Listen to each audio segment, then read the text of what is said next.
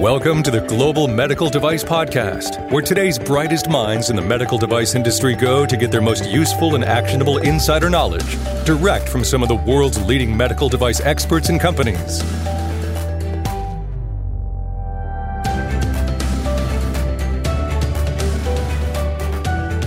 All right, so I think one topic that has a tendency to create a lot of confusion for folks in the industry these days is human factors, and maybe more importantly, the relationship between human factors and design controls. Well, good news.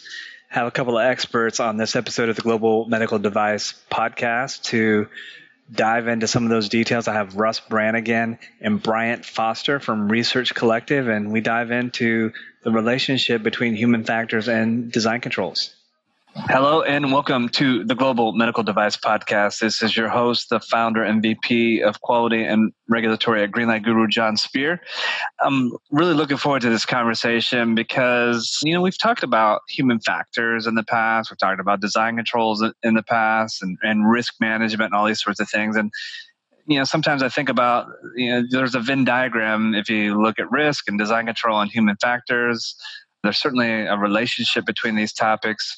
Some might even say they're all the same thing. I don't know. We'll dive into that. But the good news is I've got a couple of experts joining us on the episode today.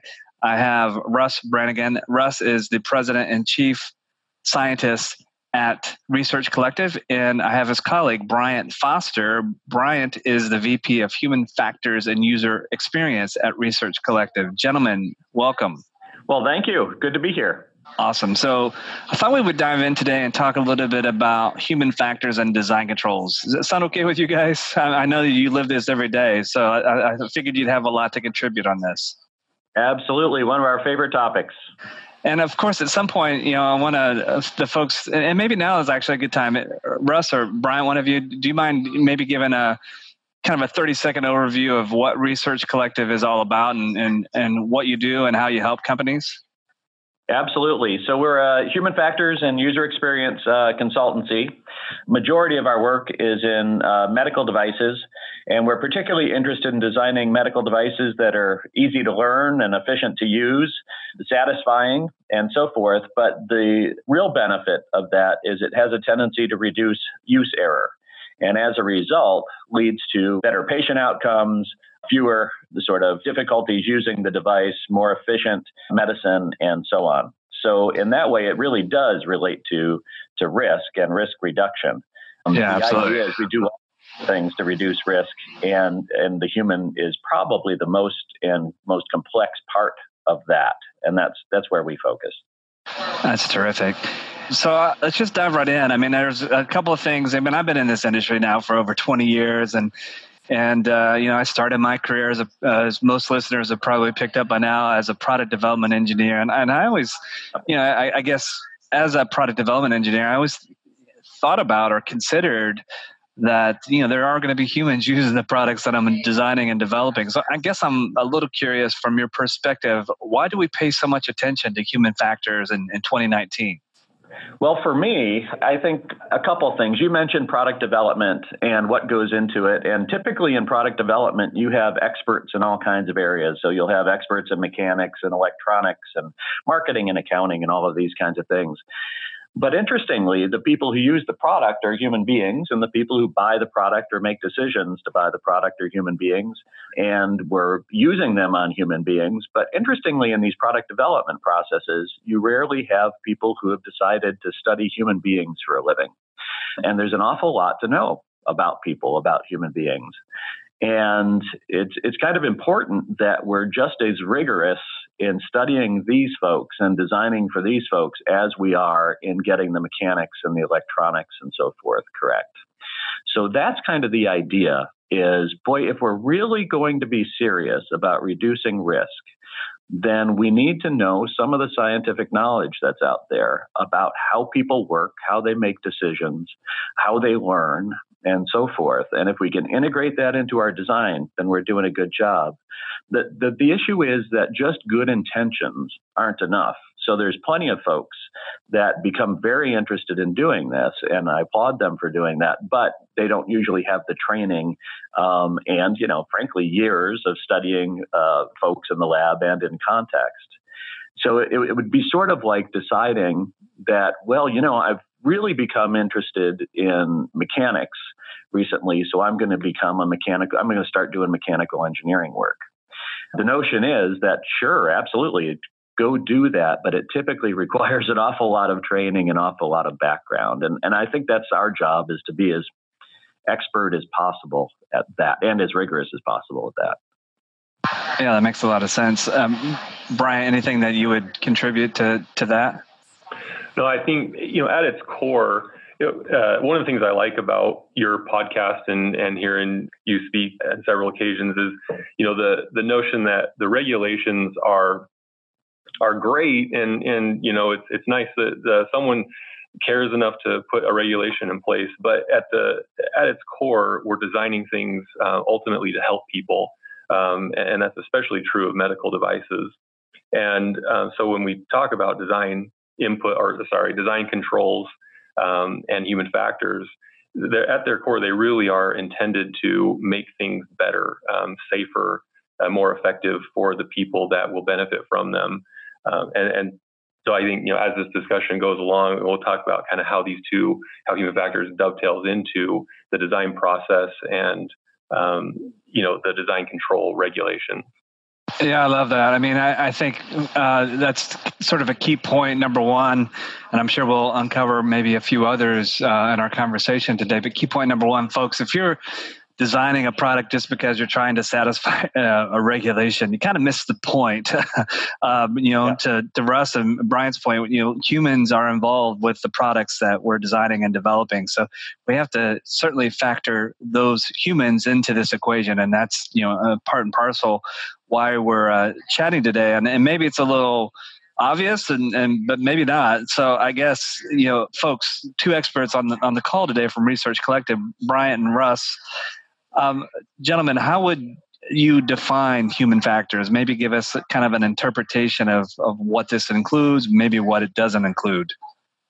Yeah, so there's several very good definitions, but the idea is human factors is the area that applies all the human sciences. So by what we mean by human sciences is that includes all of the ologies, like sociology, psychology, physiology, etc., applying that to the design of products, also the design of processes and training material and so forth.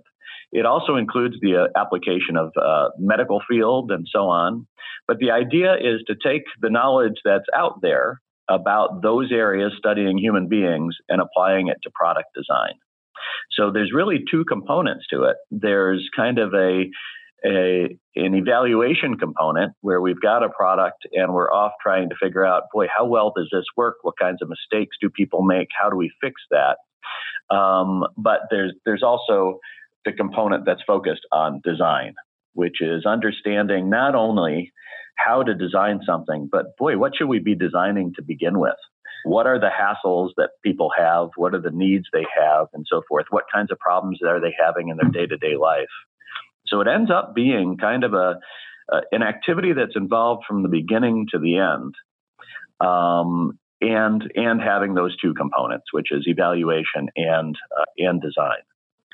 All right, that makes a lot of sense. Now, I think sometimes there's terminology confusion, and I'm glad you set us straight on the human factor side of things. But there's a couple other terms that sometimes enter the lexicon, I think, at least they have over the past several years, that may relate to human factors. So I want to kind of get your take on this. So the two terms are usability, and I know we're going to talk, or I plan to talk a little bit about usability with respect to human factors here in a bit. But usability oftentimes comes up. Another term that comes up, I think, in this general topic is ergonomics. So can you maybe spend a moment and kind of compare and contrast human factors versus usability versus ergonomics? Are these the same thing? Are they different things? They're so related that they're almost synonymous. I can give you some background in usability. Usability has just a few components. So a usable system is something that's easy to learn. Once you learn it, it's efficient to use. It tends to be memorable, so that if you went away on vacation and then came back and had to use the device again, you remember how to use it. You don't have to get up to speed again. And then finally, it's satisfying. It's one of these things that you don't mind using. So those are the four sort of components: ease of learning, efficiency of use, memorability, and sort of subjective satisfaction, they call it. And a fellow named Jacob Nielsen sort of identified these things about 25 years ago. Human factors and ergonomics, interestingly, are the same things. So typically in Europe, they refer to it as ergonomics. In the US, they refer to it as human factors, but they're the same things. Now, they do have slightly different connotations for some reason, but the fact is that the slightly different connotations are that ergonomics often refers to things that happen below the neck. So, kind of physical kinds of aspects, and human factors tend to happen above the neck. That is cognitive types of things. But those are just connotations. The actual fact is they're really the same things. It's just a geographic difference.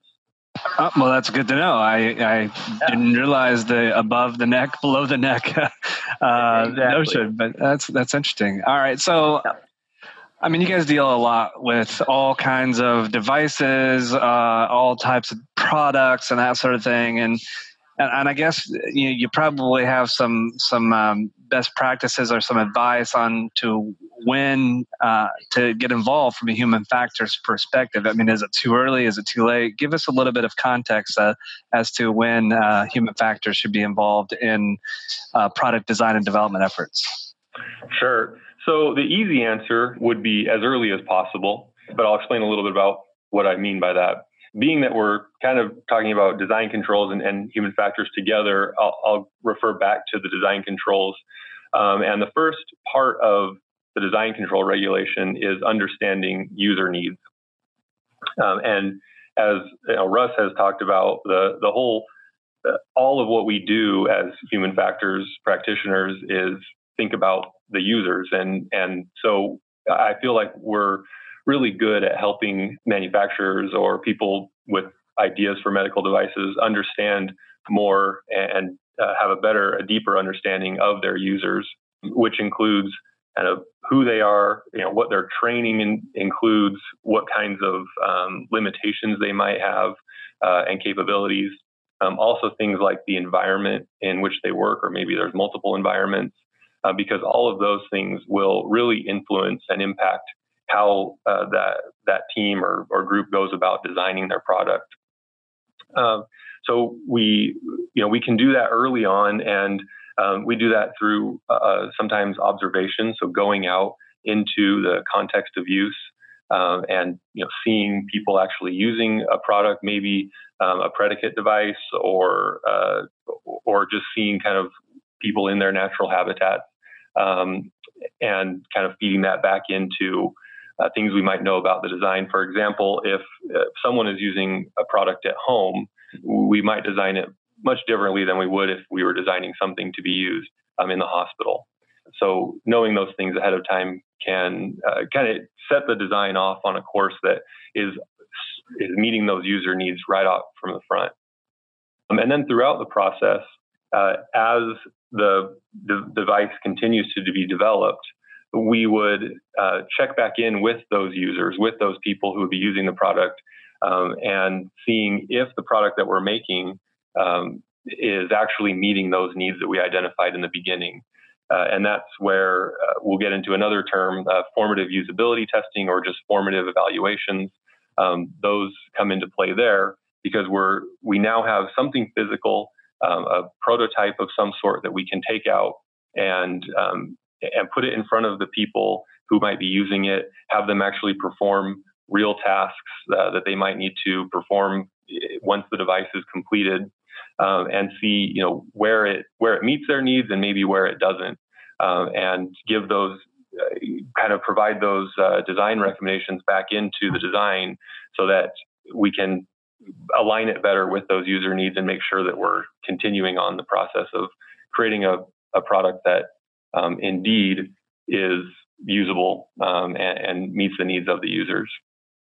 Yeah, that's really good overview. And I think this is one of the areas where I've seen, in my experience, a lot of companies really struggle, especially with, that user needs stage. I mean, I think historically that user needs almost is not given the proper due diligence or the proper attention during design and development. I think there's a lot of times engineers want to rush into and start defining, specific design input requirements. But, I think you hit on a couple of points. You talked about the extremes or some extremes where home use versus, in a controlled environment type of setting. I mean, those are sort of obvious things, but I mean, how much emphasis would you put on the importance of user needs? Seems like it'd be pretty important regardless of the type of device. Yeah, it's absolutely critical. If you think about what we're trying to do here, our work should be generally evidence-based. So we're off trying to figure out, okay, what's the evidence for various types of design decisions? And the evidence of those things are, actually in the context of use. So if you understand, your users and their tasks and what they're trying to do, their goals and so forth, really there's an infinite number of products one could design as long as you understand your users well enough. But I think instead what ends up happening is it's still often technologically driven. And we think, okay, what can we do with this technology? And we sort of dream it up. And then we work backwards to figure out, hey, is it possible anybody really wants this? Is it possible that, anybody can use this? And it really does put the cart before the horse, as opposed to understanding people's needs really deeply and then thinking about, well, boy, if we really knew this sort of population, if we really knew their tasks, if we really knew their chores or their tasks inside and out, then frankly, we could develop a whole number of things to make their lives a lot easier. I love that notion because I think I was talking to a customer earlier today, kind of catching up with where they were in their product development journey. And, they talked about they're on, I think they said their 10th or 11th iteration or prototype of their product. And I think that's really key to kind of understand that user needs can help you identify a litany of possibilities, whereas if you don't give it the due diligence and the proper focus early on in a project, you kind of paint yourself in a corner. That's exactly right. And I think that's one of the things Brian was saying kind of early on. The sooner we get involved, the better. So if you think about how this works, early on in the design, you can entertain really any number of alternatives. And if you make any one change, well, it hardly costs a thing when it's early. But as you start making decisions and get down the product development process, as you said, you paint yourself into a corner with each successive decision. And now if you start making changes, well, it starts getting to be more expensive. And towards the end, if it's close to, product release time, you can make very few changes. You start doing things like, we'll include, we'll improve the instructions for use, for example, so that people know how to use it. And if you make any change to the product, I mean, it is just prohibitive. And it's certainly not something you want to start telling your management about, to say, hey, you know what, I probably should have recognized that the product should have different characteristics to begin with. That's a really good tip. And folks, I always, when I talk about, you think about or coach people on design controls and how to manage this process, if you will. I mean, when you get into like user needs, it's good to think about those options, but you have to think about, from a overall design and development perspective. Eventually, at some point in time, before you go to market, you need to demonstrate that your product meets those needs of the end user. And so, putting the weight on that is really key. So you got to think ahead, you got to think about, if these are the specific user needs, how are we going to prove or demonstrate that at some point, not just for the sake of checking a box on a form, but you need to have the objective evidence to show that your product works and meets those needs of the end user, that you've designed the correct product to solve, whatever challenge it is that you set out to do to begin with. So it's really important to kind of be forward thinking when you're defining this. Folks, I want to remind you all, I'm talking with two experts on human factors. I'm talking with Russ Brannigan. He's the president and chief scientist at Research Collective, and his colleague, Bryant Foster. Bryant is the VP of Human Factors and User Experience at Research Collective. You can learn a whole bunch more about what they're doing and how to interact and work with them and engage them early and often throughout your design and development efforts. Simply go to research-collective.com to learn more. While I have this quick break, I want to remind you all that, did you know that Greenlight Guru, we recently launched a brand new podcast. Yep, that's right.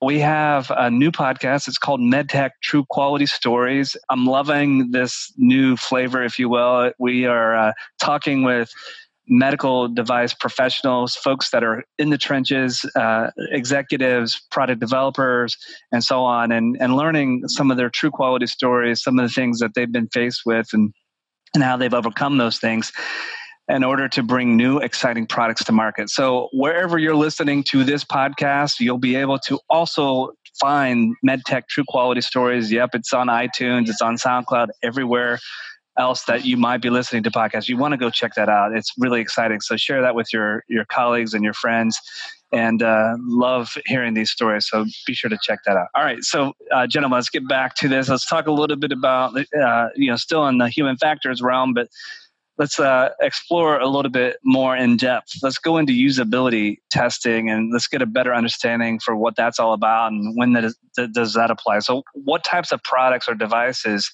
would require usability testing? So in terms of FDA, you're going to have your class 2 and class 3 products that are going to require human factors testing. And it kind of matches up with the same requirements for design control. So there's a few class 1 products in there as well. And, usability testing, as we mentioned early on, not only is it a regulation and something that is going to be required, but it is just helpful to see people using the products, before you launch them. There's so many things we learn through usability tests when we see people actually using the products that are pretty eye-opening a lot of times to the product team. And I want to make reference to the Ultimate Guide to Design Controls that, John, you posted, I think last year, maybe the year before on your website. And I was looking at that in preparation for this. And one of the things you have when we talk about making the decisions for what to design, that would fall into the design input category of design controls. And you say, and I totally agree with this, that design input should be objective and measurable. So often, we'll see design inputs that say things like, okay, our product needs to be easy to use. Well, how do you define that? And what does that actually mean? I think a better design input would be something like people need to make this connection in 3 seconds or less because there's some implication if they don't. And that would be measurable. And then through a usability study, we can actually measure this before we go to market. So the only way to really check to see if our design inputs are being met is actually observing the people performing those tasks. So there's the formative, as I mentioned before, formative studies where we're still in the process of designing and refining, perfecting the product, ultimately leading to what the FDA would actually require, which is the validation usability study. And the validation usability study should represent a culmination of the usability work that you've done along the way to make sure that people can use the product. We like to say that the validation study should be more of a victory lap than anything else. But often it's not that way. Most of the time it seems like the groups are going in hoping that, okay, we've designed this product, we thought about our users, we made it usable, and then they go into the validation study and they're surprised by the results that aren't as positive as they would hope and might cause them not to actually be able to get approved or cleared. And do you mind if I interject here for a moment? Not at all. That last comment I think is really important because in my experience and observing what people do and how they embrace human factors, it seems to me that there's an overwhelming or large percentage of companies or product development projects where the first time they formally think about human factors is at this usability stage. And you hit on something I think is really important. It should be the victory lap, so to speak. It shouldn't be any surprises, but a lot of times this is where I see companies where they first think about human factors is when they realize, oh, wow, we have to do some usability. Yeah. And, when I think about human factors, it fits into the performance data that's going to be required for the submission. And, you wouldn't get to the very end and then try to do a clinical study to determine if your product is effective, right? You would want to make sure that is done well ahead of time, because if it turns out that it isn't, then you can make adjustments and ensure that it is before you get, to launch. And I think human factors really should be thought of in the same way. You want to make sure that people can use the product well ahead of your design freeze, because once you've frozen a design and you're ready to go to market, if your human factors or usability testing identifies some issues, it's really hard to go back and make those changes. Yeah, for sure. That's really good insight. So, I guess I'm a little bit curious. I mean, and obviously Research Collective, you do, all things human factors related, correct? I mean, you're not just particularly, I think you have to be an expert in human factors. You have to be kind of full stack, so to speak, right? Yeah, that's exactly right. So the idea from our group is we've decided to focus solely on human factors. And as a result, we've gone off and gotten some awfully good specialists in this area. They typically have master's or doctoral degrees in human factors, or sometimes what's called human systems engineering, which is more of a more recent term for human factors. But yeah, that's their life's chosen work. And I got to imagine you've got your finger on the pulse as to where one might go to learn more about human factors. I'm sure your website has a ton of invaluable information, but what are some other sources that people can check out to learn more about human factors? Yeah, great question. So we do have information on our website, and we keep a blog that we post to pretty regularly, trying to, again, like you mentioned, the finger on the pulse of human factors. I think there's great documents out there that people can access for free. And these are, so I'll just mention the FDA Human Factors Guidance, which is titled Applying Human Factors and Usability Engineering to Medical Devices. And then for international standards, the document is IEC 62366. And there's a 62366-1, which is the standard, and then a technical report, 62366-2, that explains some of the early research that can be done to, the more the formative research that you can do as you're designing the product.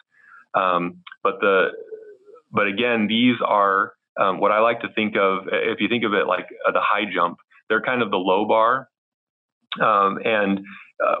unfortunately, I think what they do sometimes is they convey what the like lowest requirement is, which is passing this validation test at the very end.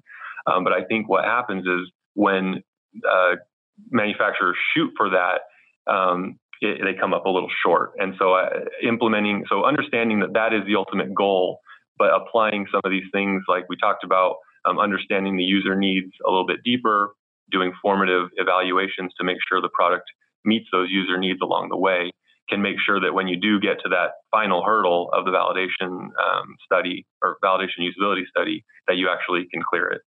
Yeah.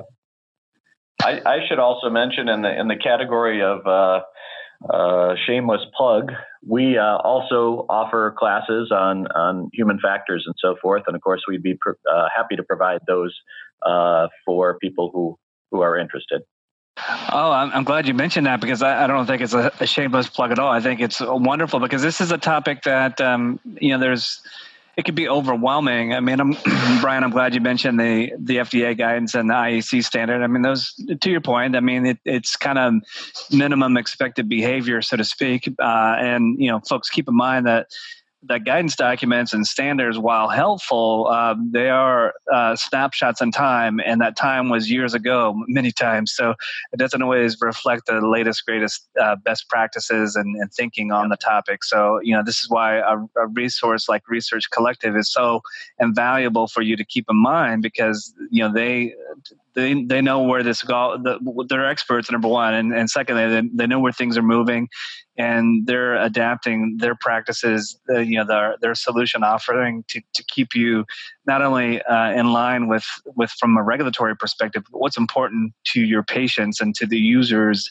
and to the humans who are going to be using and interacting with your products. So be sure to check that out. In fact, Brian, I think I recall that you've got a training course coming up sometime later this year on the topic, right? Tell us a little bit about that. Sure. So I have gotten involved in RAPS, the Regulatory Affairs Professional Society, over the last couple of years, trying to round out my regulatory knowledge. Because again, as Russ mentioned, I come to this focused more on human factors, but within medical devices, it's important for us to understand kind of the regulatory landscape. And so as I've gotten involved in that, I've talked to the training group there, and they've agreed to have a design controls and human factors course that will be done this summer. So I'll be teaching that along with a regulatory consultant named Margaret Koga, and that is going to be August 28th and 29th in Southern California. I think it's Costa Mesa, to be exact. Okay. And that's an in-person session, correct? Correct. Yep. 30 seats. All right. It's not on their website yet, but I expect to see it up there on their calendar soon. All right. And folks can, in the meantime, before it gets published, they can reach out to you directly, I'm sure, to learn more about that. Absolutely. All right, folks, connect with Bryant Foster. You can go to research-collective.com to learn how to get in touch with them. I know they have a contact page. You can reach out to him. His email, I hope it's okay. I share your email, Bryant. All right, it's Bryant, Bryant at research-collective.com. If you're interested in that course or any of the other courses, feel free to reach out to Bryant and learn, how and where and when to sign up and all those sorts of things. So I guess just a couple more things I wanted to explore a little bit while we have a few minutes left on this episode. So I guess being, somewhat of a devil's advocate, so to speak, can I just do the human factors testing all by myself? Why do I need you? Why do I, need to involve others? Why can't I just do this myself? Yeah, it is a great question. And I think people are often interested in doing this to save money and so forth. But I think it's like a lot of things, at least the first time, and you can do it to some degree yourself. The first time you're trying anything new, we have a tendency to sort of stumble through that thing. There's always a learning curve on everything we do. And as you're doing that, it's a terribly inefficient process and you run risks. So risks of doing it wrong, risks of making mistakes and so forth. And these are things that you're running off and submitting to FDA. So in that sense, it increases your risk. It increases the amount of time and expense that you spend on it personally. It's not that it's free simply because, you're doing it yourself. You personally are worth a fair amount of money in terms of your regular work. So in that sense, it's sort of like going to a specialist at least the first time or second time through, because working with us, for example, you end up learning an awful lot about how to do this to begin with, so that maybe the third or fourth time you can do it yourself. But at least the first or second times, you're really getting the confidence of knowing that you're doing it right. And I think that matters a lot. So I often think about it as not only getting the work done, but a fair amount of just-in-time training at the same time. So I'm thrilled that people are pursuing this at all. And, regulatory has had a lot to do with that, making sure that people pursue it. So I'm pretty excited about this as a guy who's been studying human factors for 30 years, that people are interested in it. It's just that I think for the first few times, it really makes sense to work with a specialist and get the skills under your belt. Well, to your point, I mean, you've been doing this 30 years. Research Collective, this is the sole focus of your business. I mean, you're experts. I'm an expert in quality systems. I'm an expert in design controls, and so it just we can teach you. We can help with putting some quote training wheels on and teaching you what to do and when to do it. But that first time you're going through this, it could be a little overwhelming, and nothing's worse than getting to the point where you think you're at the end and you think you're about to cross the finish line and you're about to go to market and launch, and you get a question back from a regulatory submission like, what about this and what about that? Or you learn during that usability testing that, wow, things didn't go so well. Those are not ideal times to find out those types of things. No, I think the cost of that and the hit to your reputation and just plain old heartache are really too much to risk. So, I mean, you talked about it earlier, like the cost of making an iteration while you're at that user need stage is a lot more tolerable than being right before you go to market. I mean, I don't know what the official name of this quote rule is. I always refer to it as the 1-10-100. And there's probably some formal name to that. Do you know what it is by chance? I was just thinking about this. If there's not, there should be. Maybe it's the one. Maybe it's called the 1-10-100 rule. I don't know. Well, it is now. I think you've got it. Yep, you've got it for posterity. Well, and let me, you and I, we know what we're talking about, but folks, the 1-10-100 rule, let me paraphrase or summarize this briefly. The notion is that if you are early in development and making a change or an iteration, it's going to cost you, quote, $1. And a little bit later, it'll cost you, making a change, it will maybe cost you $10 a little bit later, $100 a little bit later, $1,000. So it's like this exponential quote rule that the later the change is made, the more expensive it is because of all the things that are impacted by that. So 1-10-100, I'm sure there's probably some Wikipedia page or something like that. Go look it up and check it out for yourself. Yeah. Believe me, I will go look this up. All right. So I thought, kind of one thing to kind of wrap up our conversation today and kind of getting into the details a bit of human factors. Can you combine, and maybe it might make sense to define this a little bit, but can you combine formative studies and validation studies? They really are different things. I think what happens is, this happens to us. We get this question a lot when the group is coming in at the very end of the game and they say, hey, there's a couple things we want to learn about our product, but at the same time, we need to validate it. And so, really, they're two different things. The formative studies or evaluations are meant to be done, as I've said, along the way to inform the product design.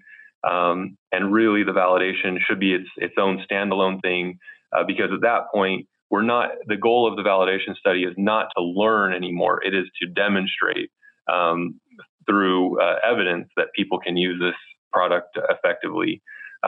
So they really can't. Yeah. In fact, good. I was going to say it even stronger. Absolutely not. They really need to be different things. Their purpose is different. What we're trying to do in these formative studies is kind of ferret out all of the usability problems that we can find so that they can be fixed. So pretty straightforward. If think about it as, benchtop testing and other areas and so forth. But yeah, that validation has to be one where we're actually demonstrating that this is not going to likely cause any undue risk, use errors and so on. And under the best, in fact, I had never heard this phrase or Bryant used this phrase, but what we're shooting for and under the best of circumstances is it's a victory lap. In other words, we've gone through this and you've got confidence going into it. And I've got to tell you, it's a completely different experience when you've got confidence going into a validation test than when you don't. For sure. One's very enjoyable and the other is anything but. Absolutely. I've been there, done that on both sides, sadly, but I can totally relate. So, gentlemen, I know we're just skimming the surface of human factors, but I appreciate you taking time to enlighten us a bit about what's important about human factors. And I tell you what, maybe we can have some additional sessions and episodes where we dive a little bit deeper in some of the nuances of human factors, if that's okay with you. Oh, we'd be thrilled. Absolutely. All right, folks, I want to remind you, I've been talking with Russ Brannigan, President and Chief Scientist, and Brian Foster, VP of Human Factors and User Experience. Both are with Research Collective, research-collective.com. Go check out what they're doing and reach out to them and connect with them. They're happy to help you along this, your med device journey.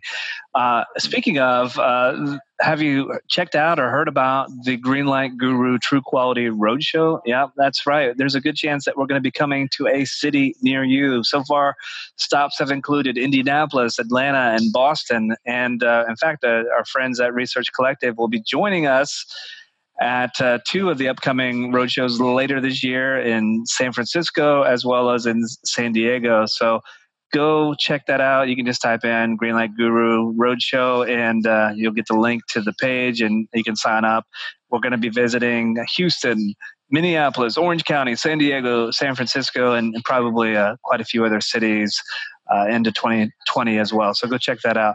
Folks, thanks as always for listening to the Global Medical Device Podcast. As you know, Greenlight Guru is here to help you improve the quality of life, help you get products to market faster, that are safer, that are minimized from a risk perspective. We're all about making sure those humans know what to do when they get your product and that it's going to make a difference. So, along the way, you're going to be dealing with your quality system, your design controls, your risk, hopefully not, but maybe some CAPAs and some customer feedback.